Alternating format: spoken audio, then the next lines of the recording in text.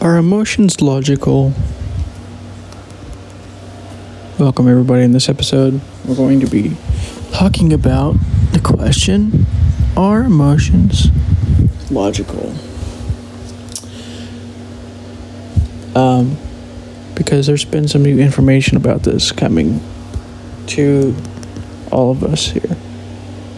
And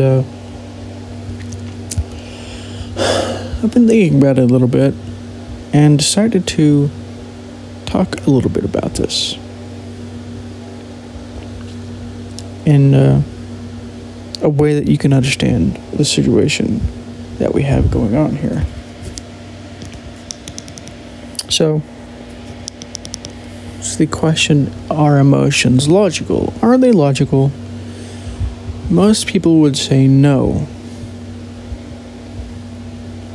because most people don't understand the inner structure of emotions and how emotions work and why emotions are doing what they're doing.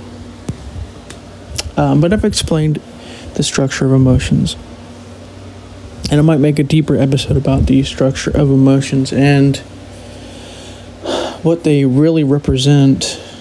Ultimately, what they represent are our needs, but that's a different episode.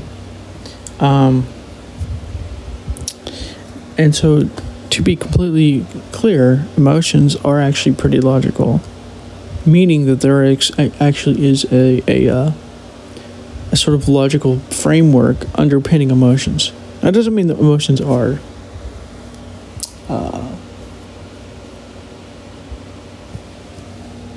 necessarily the best solution to be, going into, like, where you express your emotions in certain unhealthy patterns or whatever. There's a certain idea almost with logic, almost a kind of like a what's the word I'm looking for? An infallibility that comes with logic. Almost, you can almost see this with people with logic and stuff like this, and that's not at all what is true. And there's actually something called the fallacy, which is basically where you dismiss somebody's argument because it's based on fallacies, rather than looking at it and whatnot. Which is why it's important to question your own assumptions. I think it's more important to question your own assumptions than it is to question other people's assumptions. Question your own understandings.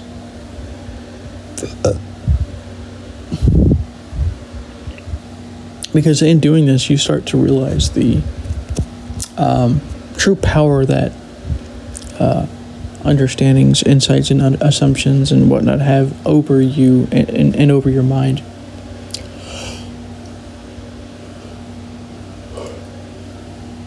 I want to actually do a deep dive on this one, actually, because it's a bit complex and there's a lot of nuances.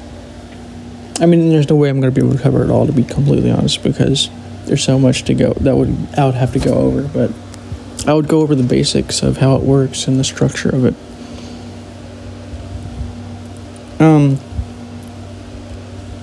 But getting back to the subject, are emotions logical?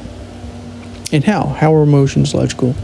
And the way I'm going to do this is I'm going to take you through what emotions really are and how they work.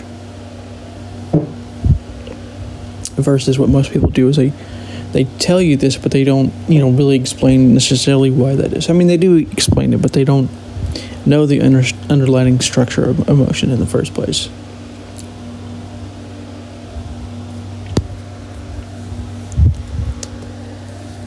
And so as a result, they assume that emotions are illogical. So what are emotions really? So the way that I've explained it on this podcast before is that emotions are implicit statements of what the mind wants/needs. For instance, like if you get angry for whatever reason, it could be any reason, right? Your emotions are stating implicitly basically means For those who don't know what that means, implicitly basically means like something that's not explicitly explained to you. Like what I'm doing here is explicitly explaining to you what emotions are, how emotions are. But emotions are implicit statements of needs, basically. Implicit statements / requests / demands for needs to be met, basically. And so emotions are based on a certain framework of logic. And the logic is based on your foundational understanding assumptions about life and stuff like this. For instance, I'll give you an example, right? Say you get angry because somebody does something. It's because in your mind, this thing, whatever it is not something that somebody should be doing, or whatever the case may be. And that's because there's a need for, the opposite of whatever this thing is. Maybe if you get angry because somebody is showing off or whatever, or is being rude to you at work or whatever, you would prefer him to not be rude. Your need would be for him to not be in your face or be mean or whatever. The needed to be nice, basically. So it's all based on your underlying needs / wants / desires. Basically the same thing, with some minor differences there. But so the assumption, not assumption. Well, I guess it kind of is an assumption, I guess. But it's so the thing about this is that it's not just about the need. It's about the expectation of something, and it's about the understandings that create this, whatever those are. And it could be as simple as, this is a nice thing to have, this kind of understanding, this expectation, this need type of thing. It becomes that's the desire, which then becomes kind of like a need. In my opinion, a need is almost like an automatic form of a desire. Like a desire is like where you desire, like say you might desire ice cream, but you don't necessarily need ice cream, right? But then a desire becomes a need when it becomes like really strong and really like becomes something which then creates like an automatic program of like emotion, whatever emotion it is, especially when that need is not being met. And so like a need for peace and quiet, if violated, creates anger, creates upset, creates like anger of, this person is too loud or whatever the case is. And so the anger is expressing a need that's not being met in a very covert way. And this need is created by the maybe because you have experiences of peace and quiet and you realize how useful that is. But unconsciously, it's usually unconscious too. That's the other thing about need, is usually very unconscious. But that's another part of this problem as well.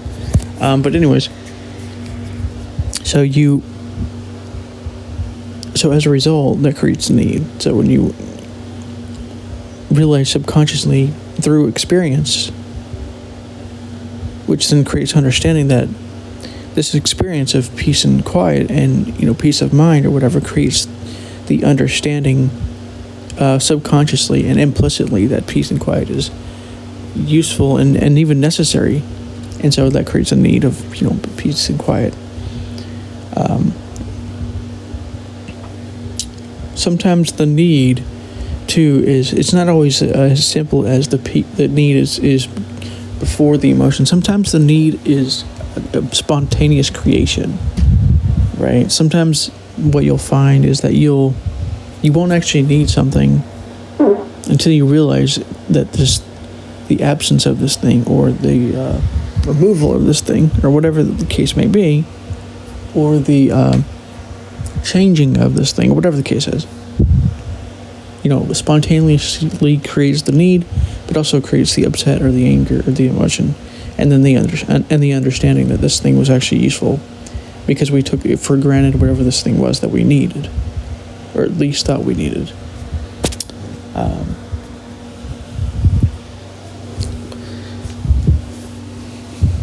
So basically, emotions are expressing needs. And the thing to do to become more conscious is to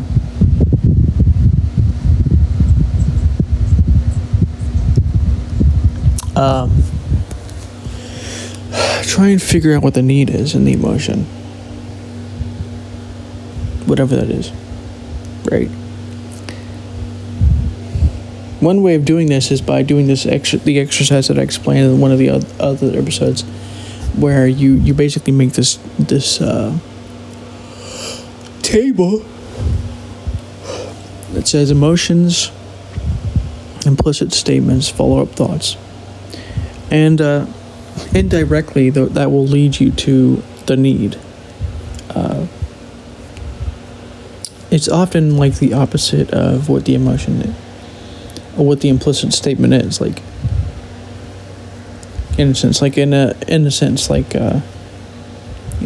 I'm angry this person is being loud or whatever. Need equals need of peace and quiet. And in order to get peace and quiet, based on the understanding of mind, based on the logic of emotion, it creates anger to motivate you to maybe tell this person to be quiet, or to motivate you to move out of the room or whatever. I'm not saying that the emotion is explicitly logical. It's implicitly logical.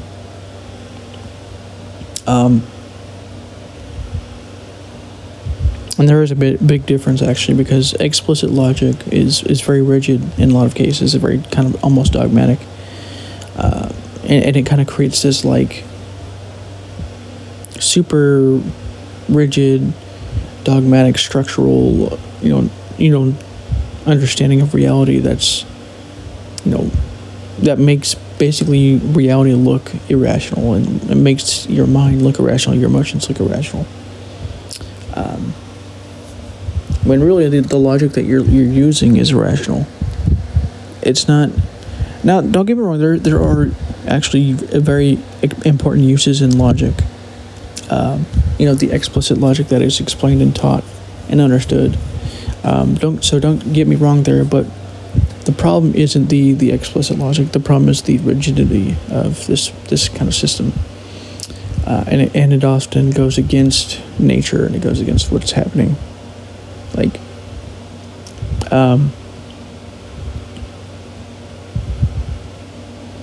for instance, like this is, like, you could think of it as like you going down a river, but the logic would state to get to the destination, you must go down this river in this direction. But if the river is flowing in the wrong direction, perhaps you would have to get out of the river and move to the other direction, or move to another river, or just walk there, or whatever the case may be, which would be actually the logical answer. But if you use logic in a very rigid way, that's not really the solution. And so logic in this rigid, explicit way, which is, what I can kind of see sometimes, is actually counter-logical, because it doesn't allow for flowing through life. You could think of it almost as like, think of two different kinds of trees, right? Think of the willow tree. The willow tree bends in the wind and is strong enough not to break. But if like another tree, for instance, like an oak or something, or to deal with strong winds, it's very rigid, and it would break if the wind is strong enough. And so one tree is able to deal with life while one is not able to deal with all of life. Certain parts of life, but not all of it. And one of those parts is emotion, because emotion does go with these flowing, and it does do this flowy thing, where it goes with the flowing aspects of life. And I don't think it's about dismissing logic. I think it's about making logic kind of go with these flowy moments and these flowy situations, which is kind of like more of a stage yellow understanding, spiral dynamics. The spiral dynamics model is a very interesting example of this logic, actually, in a lot of ways, because it, like the stage yellow understandings of things, if you embody stage yellow, is less concerned with dogma and more concerned with systems thinking and understanding of true understanding of what's happening as much as possible, versus like orange and blue and green or whatever, which isn't necessarily as concerned with those things, and isn't as flowy as yellow is. And I think turquoise is actually more flowy than yellow is, because turquoise is able to kind of go beyond some of these things even more than yellow does, because yellow can kind of find itself not able to flow as much as turquoise can, and as far as I can tell anyways. I mean, I could be wrong about that, but